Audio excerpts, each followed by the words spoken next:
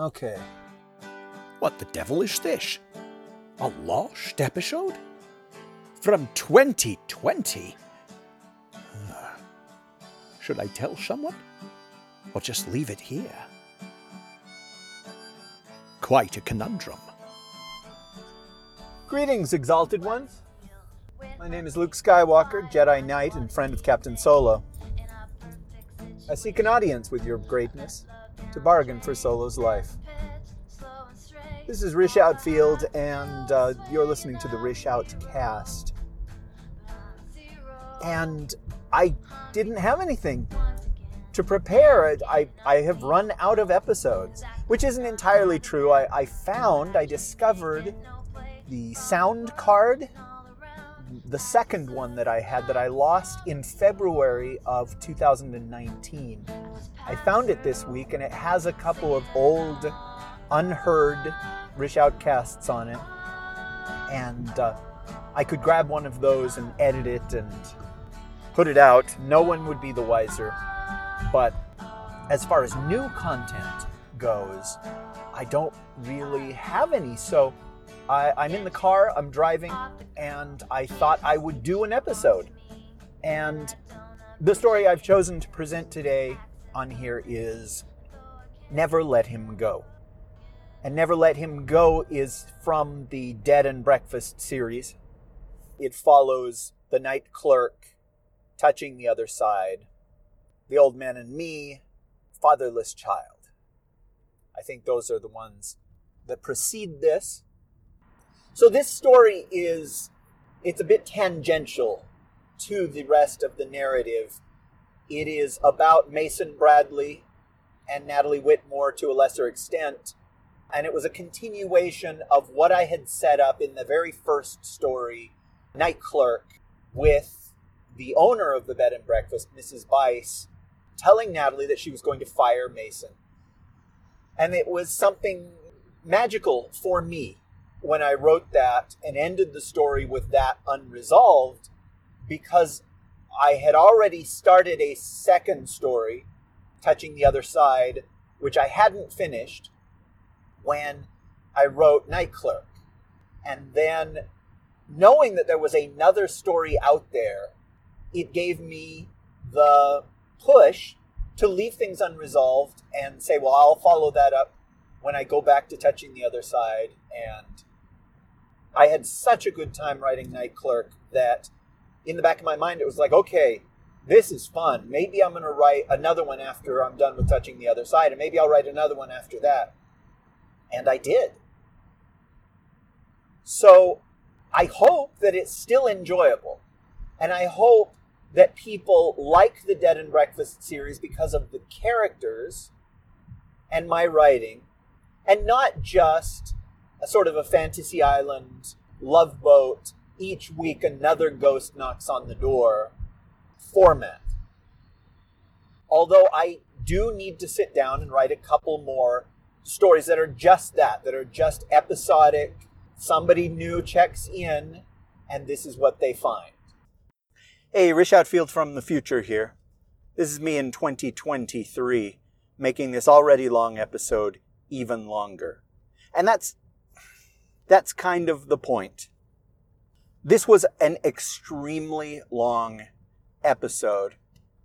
Not sure if you are a supporter of mine on Patreon, on Patreon, but even if you aren't, I have been putting polls up over there on my Patreon page, which is patreon.com/Rish Outfield. And one of the polls that I asked, I mentioned that how long this episode was getting. And I said, should I put out a nearly 2-hour long episode, or should I split it into two? Because, well, we used to get the odd complaint over in the Dunesteef days about the length of our episodes. But it was almost always about the banter part, not the story. Because other podcasts are not insane. They don't run 45-minute long stories or longer on their shows.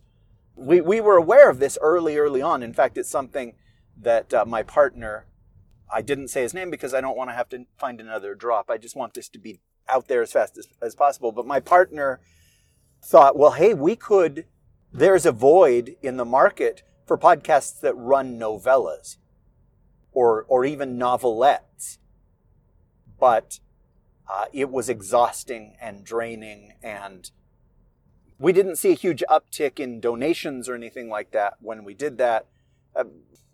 That's a subject for another day. In fact, remind me to have my ex-partner on my show, and we'll do like a deconstruction of the Dune Steve. We'll talk about like the lessons that we learned and the things that we would do differently if we were doing it today. Remind me to do that.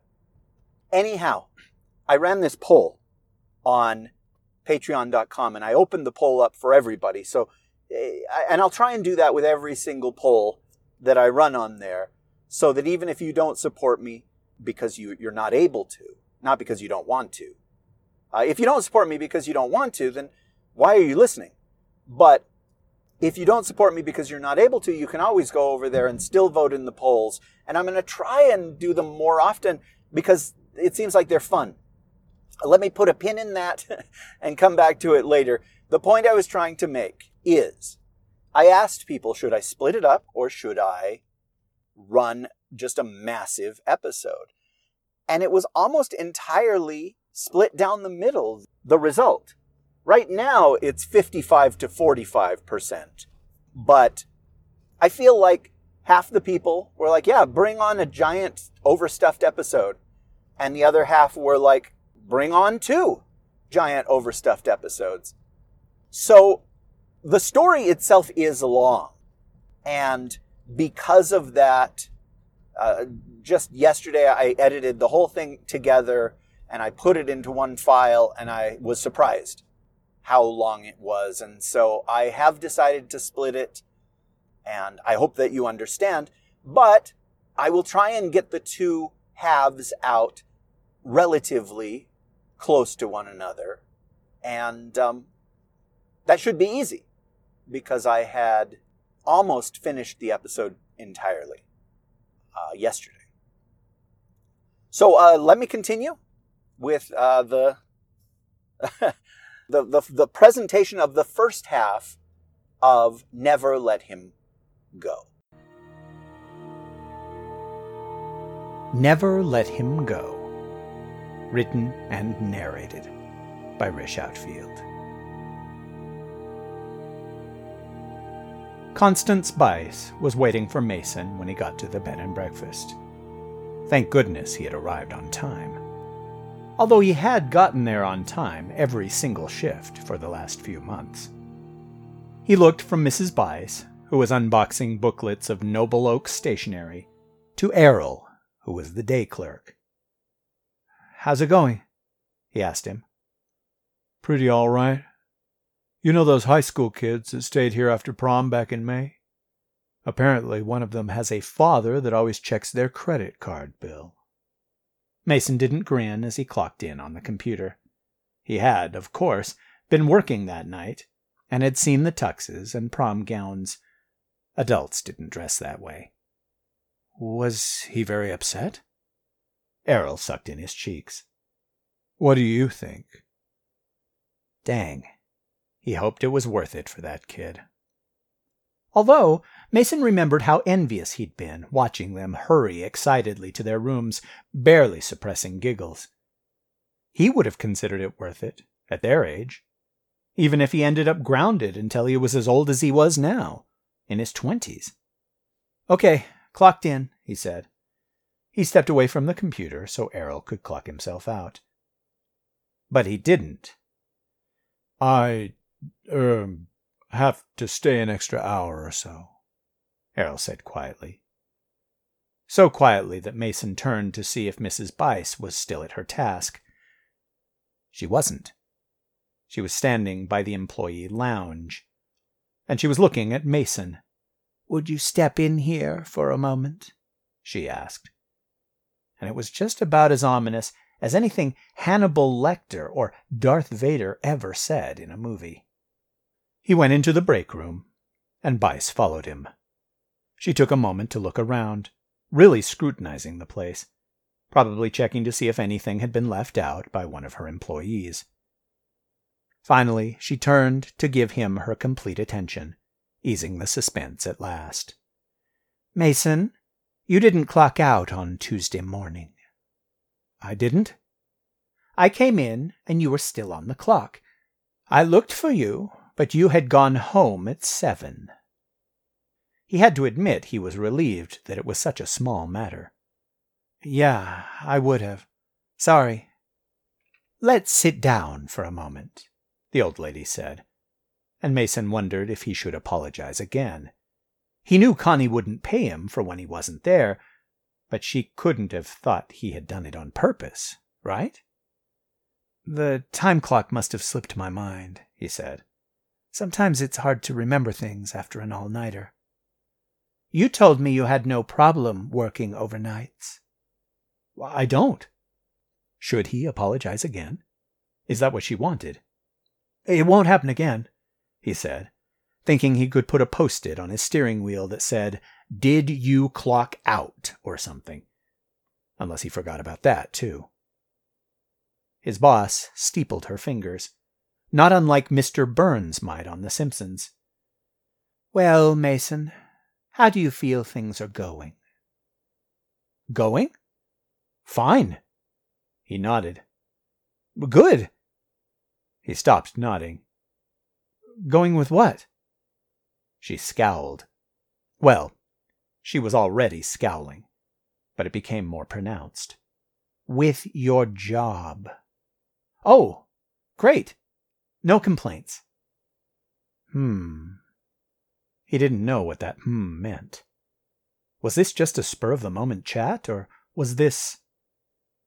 Wait a sec. The guy at the desk had been asked to stay an hour late today, presumably so the hotel's owner could chew Mason out for a while. Well, at least Natalie hadn't been asked to come in and cover his shift. This little talk might be bad, but that would be infinitely worse. But at the thought of Natalie, he cheered right up. She did that to him, even when she wasn't nearby, reminding him that there was joy and wonder outside of these walls. Until he met Nat Whitmore, he'd felt certain that Noble Oaks was the only place magic might be possible. But then he'd seen that lovely smile and felt his spirit soar, and something inside him shifted. Though, hey, the jury was still out for everywhere else. Constance Bice stared at him. He wondered if she was reading his expressions. If so, she must have noticed his mood had improved. "A couple more days until the 2nd, she said, and could only be referring to July the 2nd. "That's right," he said, both nodding and smiling. "Are you excited?" She pursed her lips. "It's a complicated evening. So many things can go wrong." He said nothing. He'd seen people both terrified and thrilled by that night, heard people's horror stories, tales of confession, and that nice Mrs. Gray who got a visit from her husband every time she came here. Things could go right, too. "I got a letter," Bice said, then popped her dentures once. Maybe that was actually her conscience making that sound. "The staff got a letter, rather. It mentioned you." Mason did not react. A letter would normally be a bad thing, since people rarely wrote unless they were upset. But this was not a normal place. "There was a lady from Oregon last year," Bice said, clicking the denture back into place. "The one with the baby." The dead baby? Mason thought. That poor lady's reaction had surprised him, choosing not to focus on her loss so much as her brief reunion with her dead child. "Uh-huh." She mentioned how supportive Mr. Mason had been. Used the word Christian.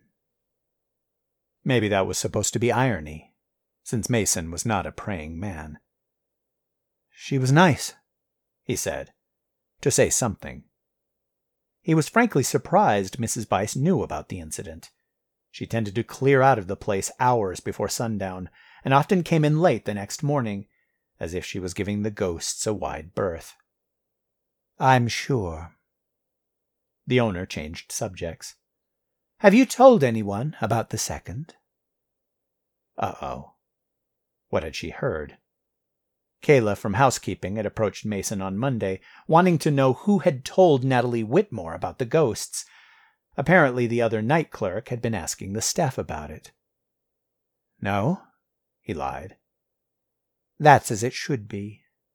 Natalie has been nosing around about it, so someone must have filled her in about the subject. I hardly ever see Natalie, Mason said. He had 2 shifts a week that overlapped with hers, and that was lamentable. Borderline heartbreaking. For him, anyway. Well, I'll tell her everything she needs to know the next time I speak with her, Mrs. Bice said. You are not to discuss it with anyone, except on the day. Do you understand? Yeah, he said. He had told his best friend, many months back, and hadn't been believed. It might even be that Archie wasn't his best friend anymore because of that. Are you aware that Miss Whitmore speaks Spanish? Bice asked, apropos of something? Natalie. Yeah. She talks to the housekeeping ladies. Saw her speak it on the phone one time. He didn't add that it was the sexiest thing he'd ever seen. It is extraordinarily useful, Mason. What is? The phone? It hadn't been a joke, but she snorted anyway. Ha! The Spanish language. You don't speak it, am I correct? Well, I took it in junior high. I guess both 8th and 9th grades, but you know how those classes... By her face, she didn't care for the extra details. No, I don't speak it. I think it would be helpful if all our desk clerks spoke Spanish, Mrs. Bice said. Mason didn't have a response to that. When the twins worked here, we had lots of bilingual desk staff, she said. She had loved the twins, Mason recalled, in a way that was almost unsettling. Of course, blondes get all the attention. A shame they're gone. He didn't tell her that Graham and Trudy had spoken English and French, and he'd had exactly 1 French-speaking customer in the year and a half he'd worked there. Yeah. I'm worried that you aren't taking this job as seriously as you could be, Mrs. Bice said. For a moment there, he wondered if she was firing him. But no, then Natalie would be there to take his shift, instead of Errol staying late. Even so, it was an awful thing to hear. I'm never late any more. If you check. I have checked, she said, and boy, he didn't doubt it. In that you have improved. But your sense of humor, your mad grin, your rather boisterous personality have been a problem lately. Mad grin? Yeah, because I'm happier than I've ever been, he thought, but didn't say. I can work on that. I hope that you do, Mason, Mrs. Bice said, and the way she said his name was not at all warm, if she was even capable of warmth. If it hadn't been for this woman's letter... She left the rest unspoken. Mason wondered what the letter had said. The mother had been very moved by her experience, and he had been more than happy to listen. She'd hugged him as she'd checked out a couple of days later, but that was not uncommon, considering. I think that's all I need say, the old woman declared. But she seemed to expect some kind of reply, whether it was appreciation or groveling or mid-year resolutions. Mason thought of one of the Star Wars movies, where Vader threatens an Imperial big shot, and he snaps to, saying, "We will double our efforts," and considered saying the same. I appreciate you telling me, he lied. She liked that, or seemed to. "You're not the same young man I hired," Mrs. Bice commented. No, I was miserable then, he thought. Now, the worst I ever get is melancholy. He didn't say anything along those lines, but he liked himself a hell of a lot more now than when she'd first hired him. And that was something.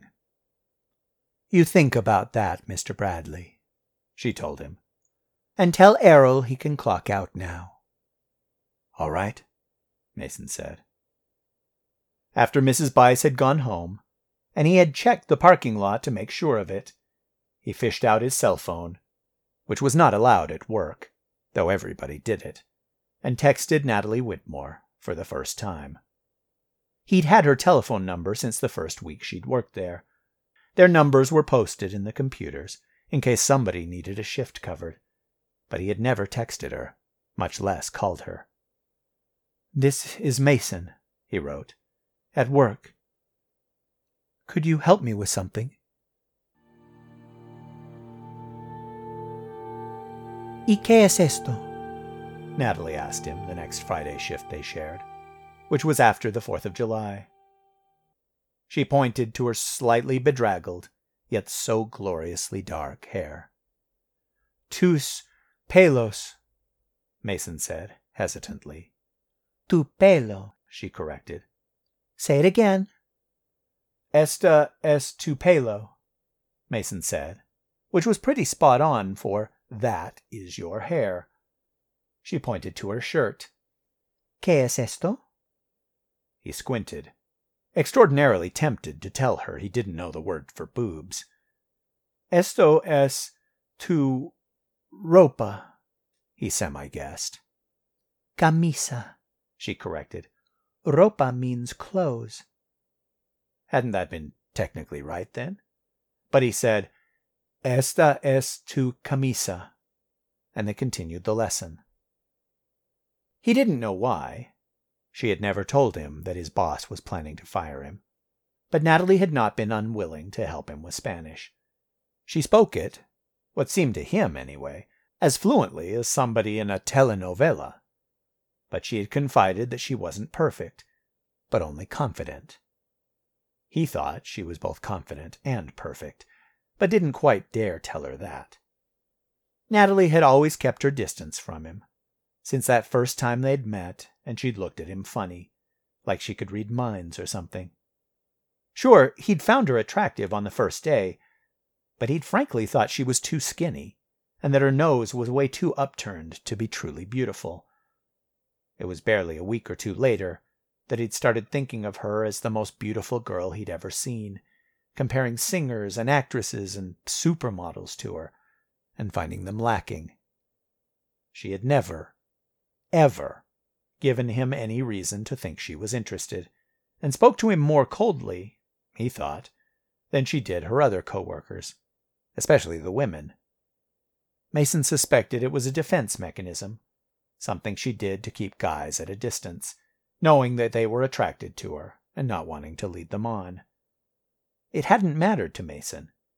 Sure, it sucked that she wasn't into him, but he was absolutely fine just to work with her, see her a few hours every week, smell her hair as she walked by, and try, when he could think of something non-idiotic to say to her, which was sometimes frankly impossible, to make her laugh.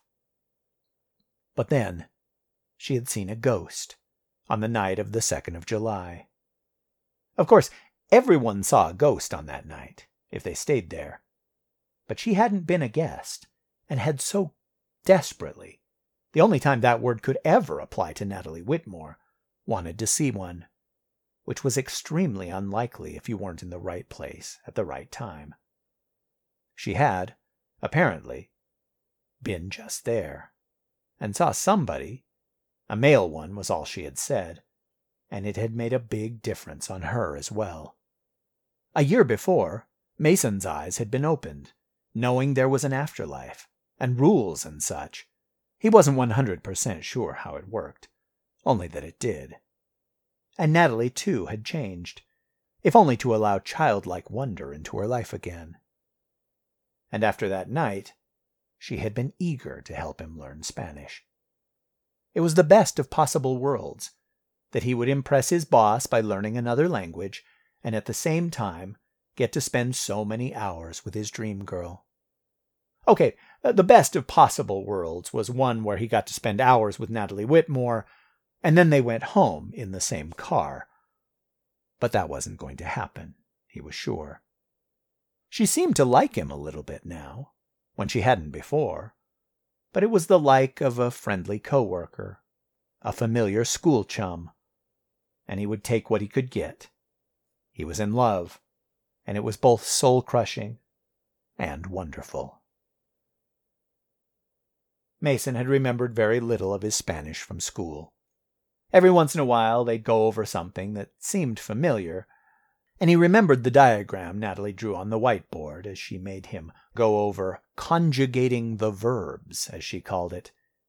He'd very nearly made a conjugal visits joke a couple of times, and hadn't quite dared.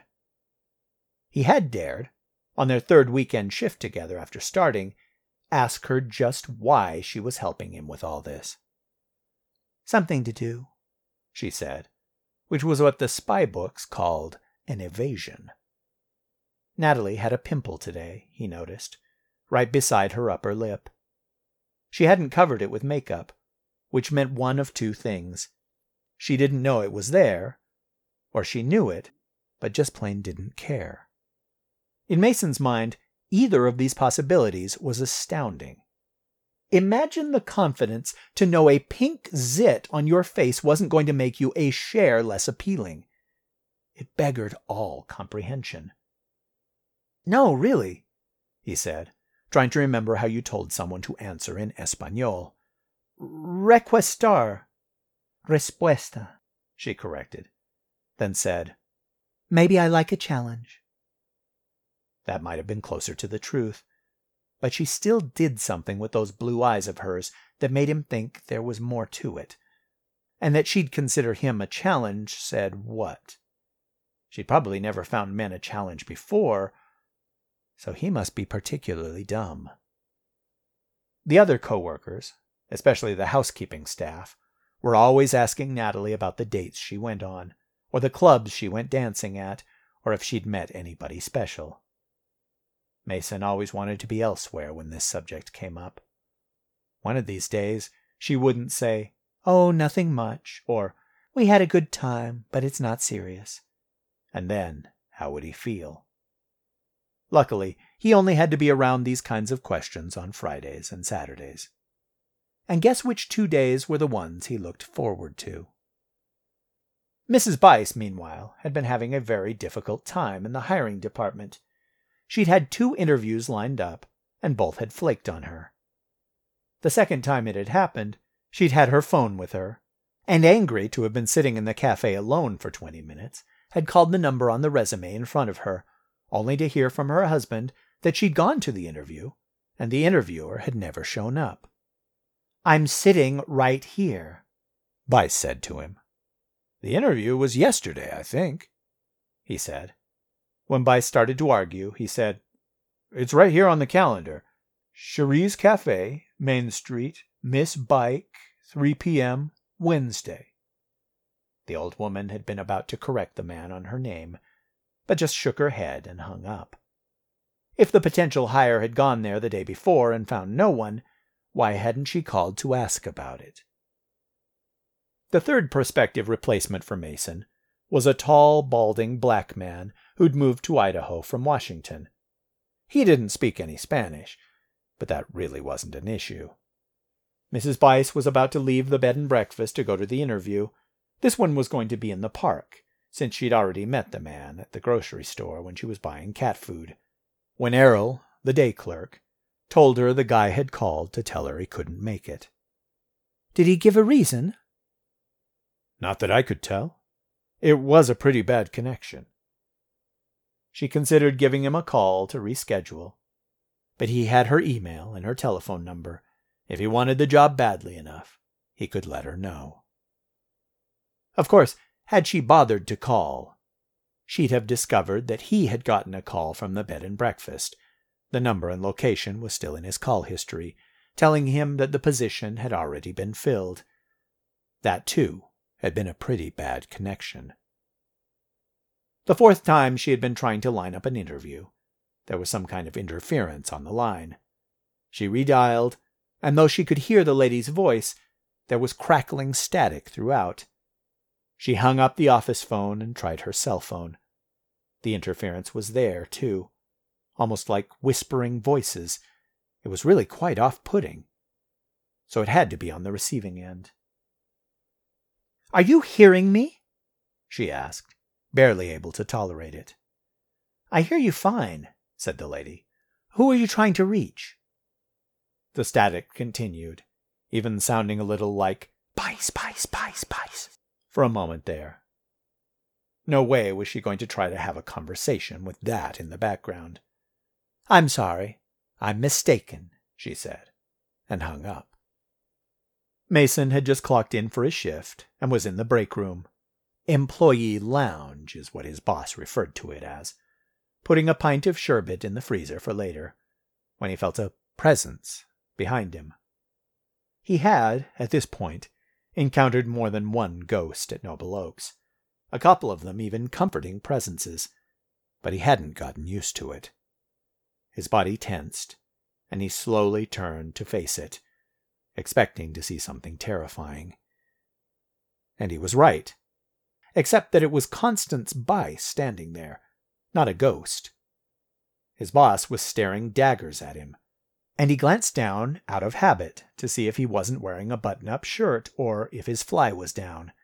He'd been taken to task for both those things in the past. "You, sort of scared me there," he said, pasting on a smile he did not feel. "The wicked flee where no man pursueth, Mr. Bradley," Bice said, and then smirked, proud of her cleverness. He squinted, trying to place the quote. He was pretty sure it wasn't from The Godfather. "But the righteous are bold as lions," she finished. "Ah, good one," he said, figuring it was a Bible verse. Unable to help himself, he said, "And you will know my name is the Lord when I lay my vengeance upon you." Whatever he was supposed to have said, it was not that. "Any idea what time it is?" she asked him, and this, too, felt like a trap. "About 7:02, he guessed, though it had been before 7 when he clocked himself in. He knew that much. She glanced at the clock on the wall, eager to tell him how late it truly was, but it was actually still 6:58. "I'm not sure I like your attitude, Mr. Bradley," she said. But he suspected that there was no answer he could have given that would have pleased her. He had clocked in early, and that was somehow just as bad as clocking in late. "I'm sorry," he said, wondering if he should claim it wasn't intentional, or he was just trying his best, or not say anything at all.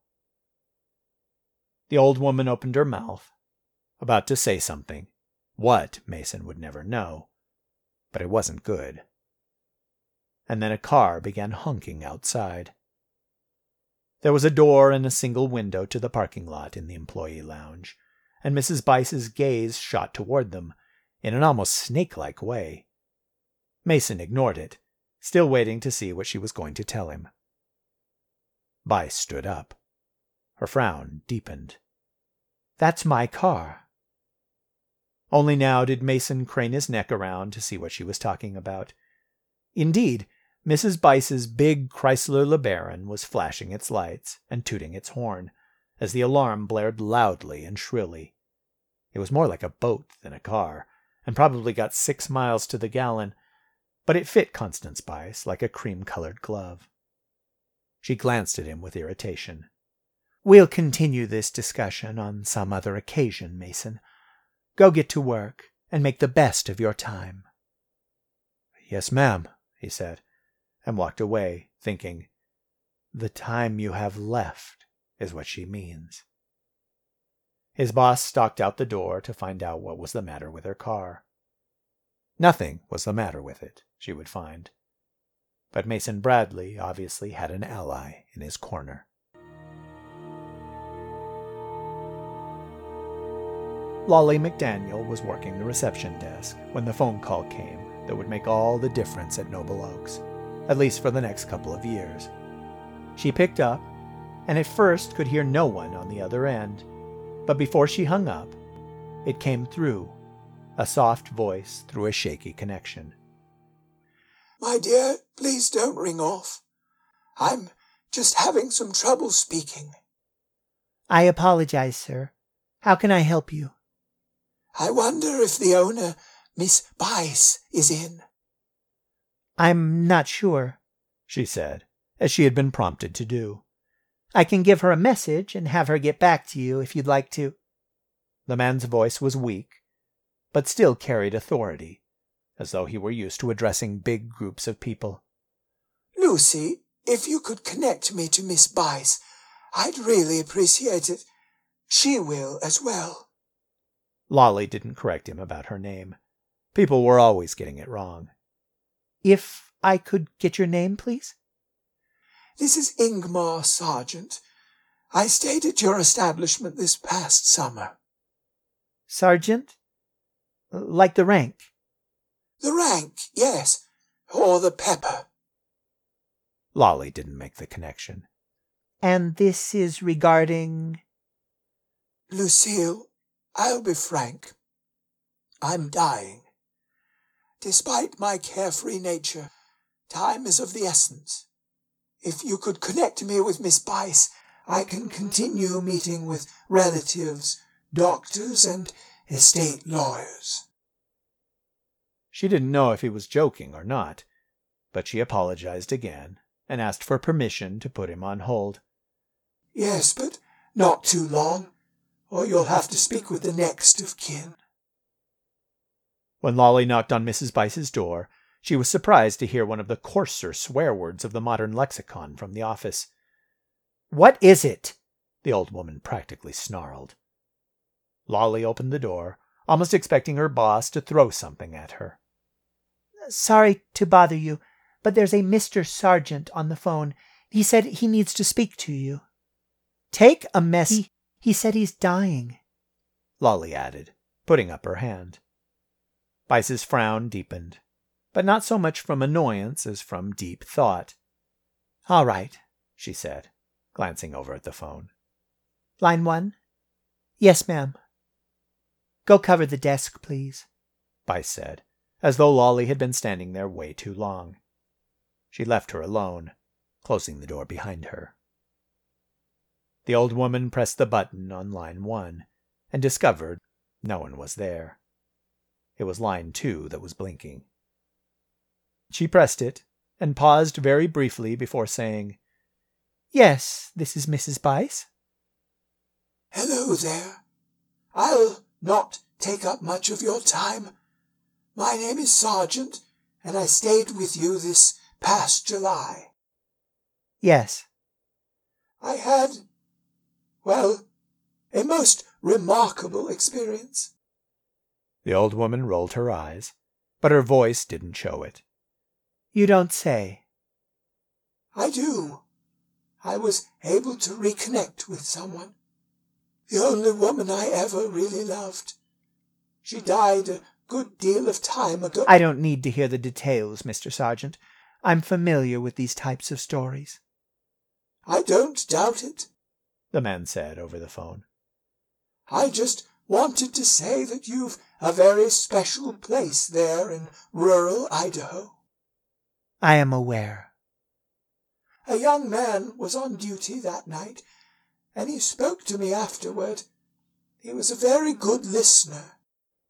Bice didn't comment. Well, let me get right to the point in saying, I am not a well man. I've reached the end of my journey, and will be gone any day now. "I'm sorry to hear that," Bice said, though she didn't know the man and felt no such thing. Thank you. I just wanted to share my appreciation for the experience I had this summer, and to do what I can to see it continue. The man was short of breath and spoke too slowly for her taste. "Yes?" The young man, A well-meaning sort, in his way both skinny and fat. Yes, I know who you mean. Well, he told me I wasn't to breathe a word to anyone about my experience. Some kind of rule, perhaps. Something like that. But I thought I could speak to you about it, and about what an exceptional job the boy did that night. He does good work, Mrs. Bice admitted, to her own chagrin. He said that my experience is not uncommon on the premises, that people interact with those who have gone before as a matter of course. Bice made a non-committal sound. Mason probably shouldn't have told the man that. While it wasn't necessarily against the rules, it went against the spirit of the rules, which was to convince the guests to keep their mouths shut about what they saw, felt, or heard on the 2nd of July. The man continued over the phone. Well, I've written up some documents, and I am prepared to leave a substantial donation to your establishment on the event of my death. I want such a unique place preserved. As do we, Mr. Sergeant. I'm sure your donation will come in very useful. Ma'am, before I go, I want your assurance that this employee who assisted me... Mason Bradley, she told him, not unlike a curse in itself. Yes, Mason. I want him still to be working there the next time this, shall we say, phenomenon occurs. Well, as far as it's in my power, he interrupted. I'd like to go to my rest, knowing the young man will be there to help the next visitor who has an encounter like I did. Mrs. Bice looked down at the phone, and her finger involuntarily moved toward the disconnect button. But she stopped herself. That sort of thing isn't always in my control, Mr. Sarge. Just give me your word, ma'am, and I'll have the paperwork delivered to you as soon as is possible. The old woman scowled at having been interrupted. Again. Yes, of course. Of course what? And then it occurred to Constance Bice that this might be something Mason had arranged, hoping it would change her mind. She would not put it past the little shit. It was somewhat elaborate, this attempt to stave off his replacement/firing. But Mason really did love his job. Mr. Sergeant, you can rest assured that Mason Bradley has a job here for as long as he wants one. He really is special, ma'am, the man said, and by his tone, she almost expected him to demand an agreement, or that she swear on her mother's eyes. Those awful eyes of hers. Oh, so I'm told. Well, I'll not take up any more of your time. It's limited as it is. Thank you for taking my call. Oh, it's no bother, Mr. Sergeant. You can expect a check from the estate upon the event of my death. It's much appreciated, sir. Thank the young man for me, the next time you see him. She did not comment on that. Instead, she was already reaching toward the end call button. Will you do that? He added. Oh, yes, she said, and went ahead and pushed the button. There had been something a little bit off about the whole conversation. Mrs. Bice came into the lobby and said to Lolly, Listen here, Miss McDaniel. Can you be on the lookout for an envelope from the Sargent estate in the next few days? The clerk nodded. Of course. She reached for the mail, already behind the counter. Like this one? There was a thick, white, legal-sized envelope there, and sure enough, it was from Badler and Associates, and said, Ingmar B. Sargent Family Trust on there. She picked up the envelope and took it with her. It included paperwork and a check. In the brief letter it came with, It explained that Mr. Sargent had passed away just that week, and had left instructions that a sizable check be sent to Noble Oaks. Efficient.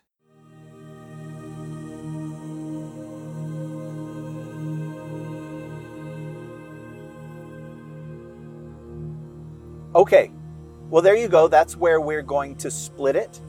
I hope you feel like that's a good stopping point, or even if you don't feel that that's a good stopping point, I hope you understand.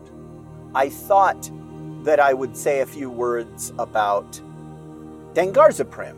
No. About ghosts right now. I have always had this fear of ghosts, and I have talked to other people that have absolutely no fear of them. And they say, the ghosts are unrealistic threats. Even if you believe that there are malevolent ghosts, what can they do? And in my mind, well, they can appear and upset you and drive you insane. And insanity is worse than death. But, I've had people say that, psychopaths are real. Murderers, that kind of thing, are real. Why are you not afraid of those? And maybe the answer is because I understand psychopaths. I'll tell you what. There is a song that I hear on the radio from time to time with Ghost in the title. And the last time I heard it, I wanted to change the station. I really, really did. But I didn't do it. And I have this little sub-show called Rish on Records that I sometimes run. And maybe I can sit down and do an episode about that song. And it can be tied in to this 2-part episode. In the meantime, let's continue the show as it was originally intended. Is that what I'm asking? Let's continue the show already in progress. The other day I was at my mom's place and she was watching TV in her room and I was in the hall. What was I doing? It doesn't matter. All that matters is that she was watching television and that there was a commercial playing and I heard it. I didn't see the commercial. But what I heard was an elderly black lady talking to her son. And she mentions to her son, I'm getting up there in years, son, and it's time that we had the talk about my funeral expenses.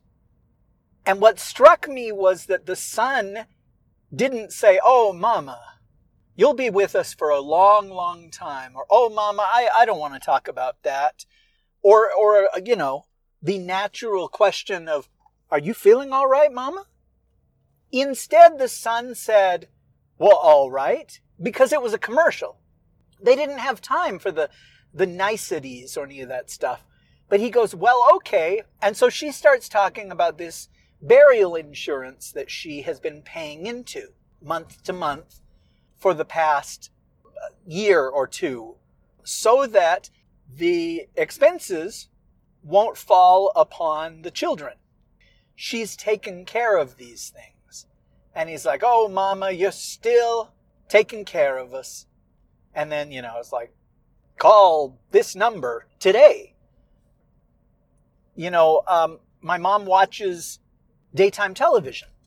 And all of the ads, or maybe it's the networks that she watches, all of the ads are aimed toward a certain demographic, the elderly.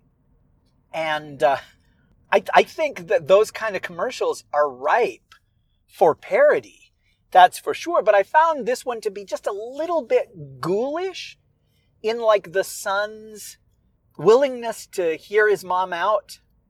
Just because anytime my mom, like my mom got her current car in 2016. And she had said, "This is probably the last car I will ever get." And I was like, "Wow, really? They last that long, huh?" And she's like, "No, I just won't be around much longer." And I was just like, ooh, I don't want to talk about that, Mom. Now, of course, I'm a a wuss. And so maybe your tendency would be just like the son in the commercial that's like, yeah, let's talk about burying you, mama. After all, we've got a commercial to make. But I wanted to mention that for no other reason.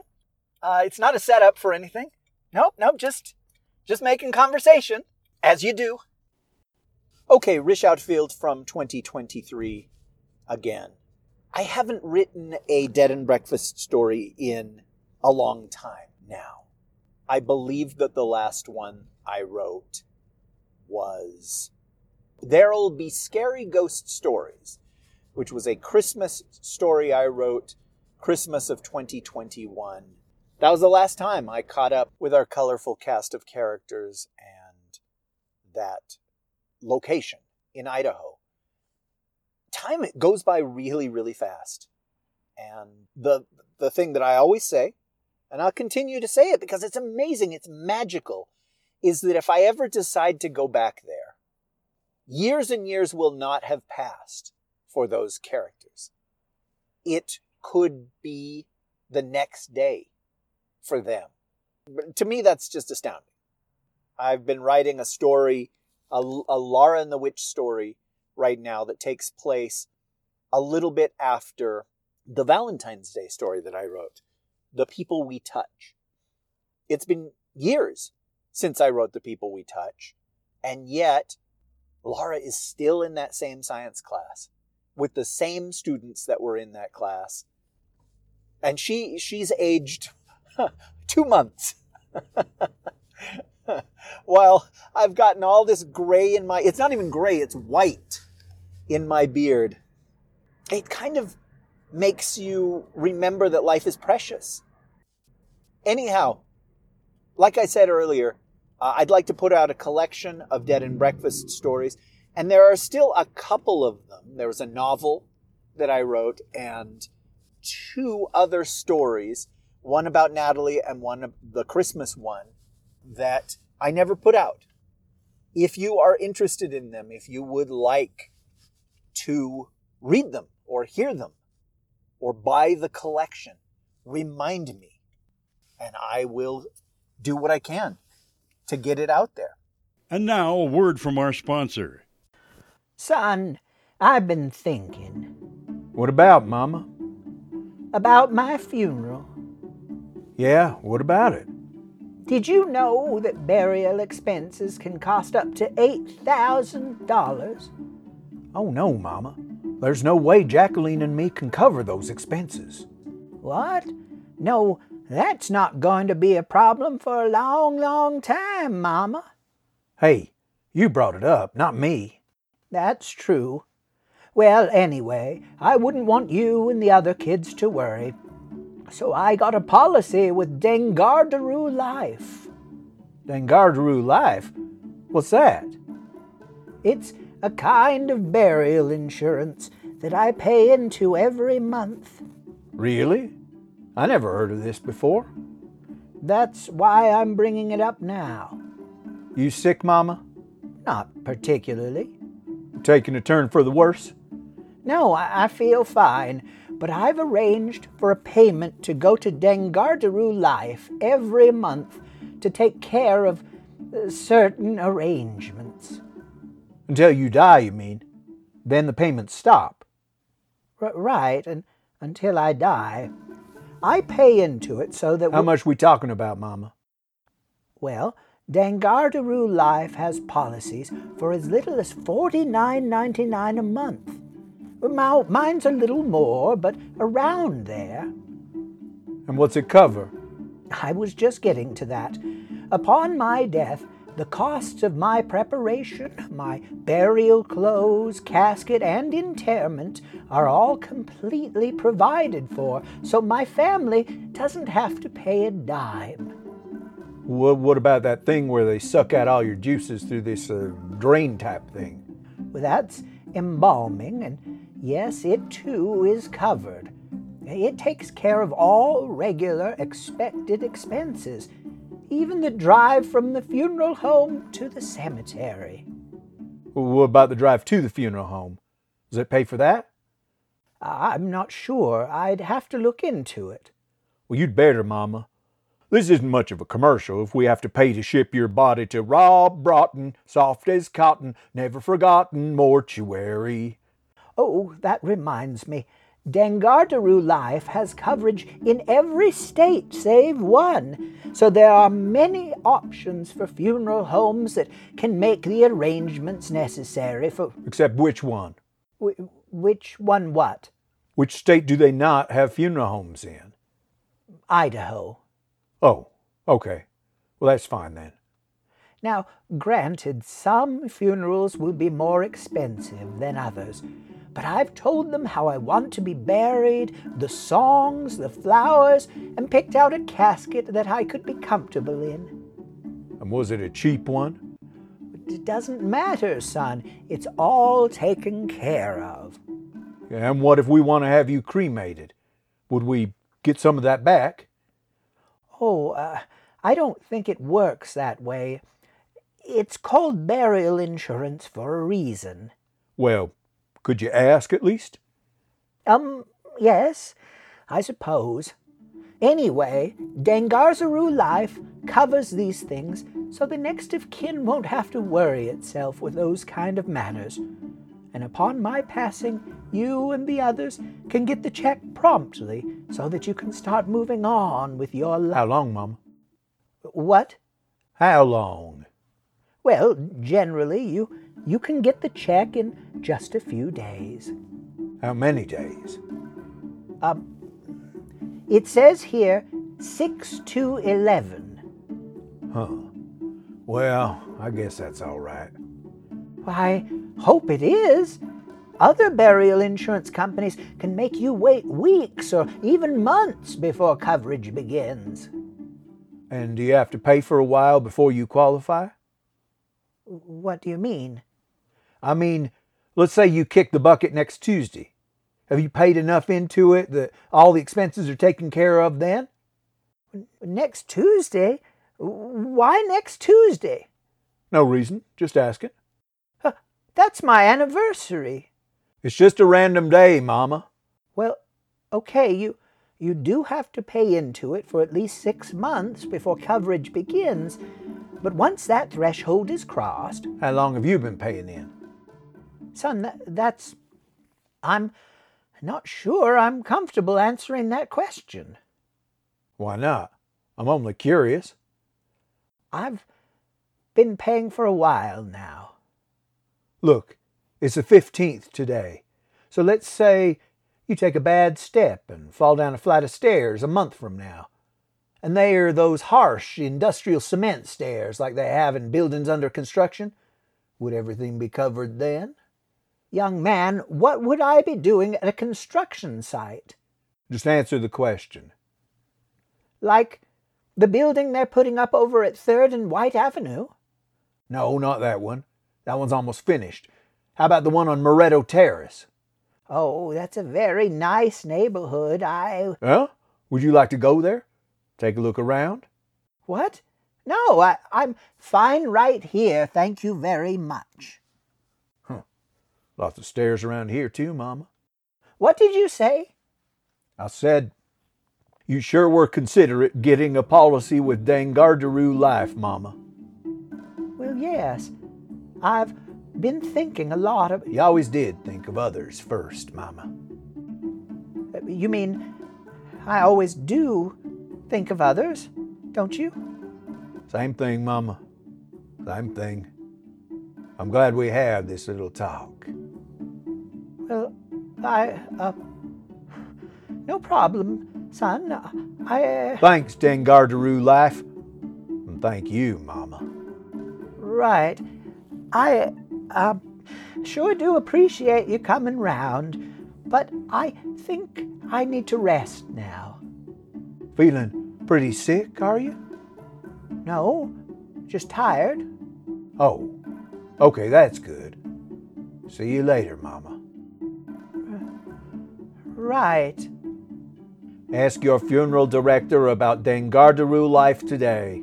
Coverage available at all A.H. Lee Coffin and Crematoriums in the tri-state area. I don't know how many stories like this I'm going to write. But so far, I think we're at 9 or 10. And it's fun. And, creation of art should be fun. It isn't all the time.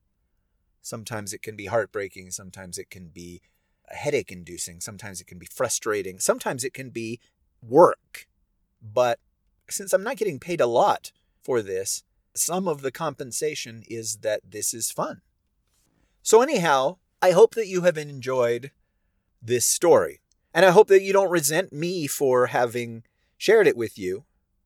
Probably one day I will just put out all of these as episodes of the Outcast. Why not? And if you don't like them, well, I don't know what to say about that. Except for, I'm going to keep trying, and maybe you'll like the next one, right? Ed Wood, worst movie you ever saw, huh? Well, the next one will be better. This has been Rish Outfield. Thanks again for listening. Thanks for supporting me if you support me on Patreon. And find somebody that means something to you. And never let them go. Good night. This podcast has been produced under a Creative Commons Attribution, No Derivatives 3.0 license, granting you full access to download, share the file, listen, and delete the bugger. But you can't claim the files as your own or try to make money off them. The music therein, provided by Kevin MacLeod of Incompetech.com, was also under a Creative Commons license. If, unlike me, you enjoy the show and would like to help it continue, please visit www.patreon.com/Rish Outfield to donate $1 and up an episode and bring Rish Outfield back from the brink of despair. As usual, the kind, decent, generous lover, generous platonic friend, Gino Moretto, has provided the logo for this podcast. Please see it in your heart to forgive him.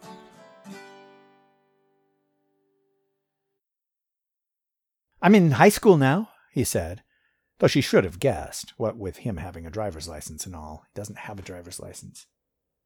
I'm getting really, really, really bored. Sorry.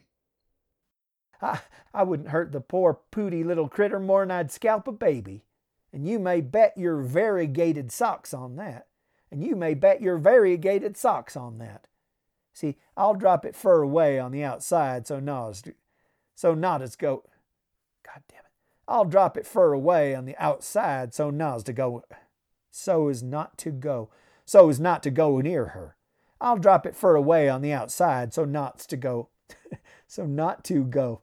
I'll drop it fur away on the outside so not to go near her. Thus saying, he leaned over and held his arm out at full length and dropped the stone. Everybody loves to murder, and that is what I've called you for. Did I remember to sign the checks? Everybody loves to murder, yeah. You know it's true. It's very sad for me and you. But murder is fun.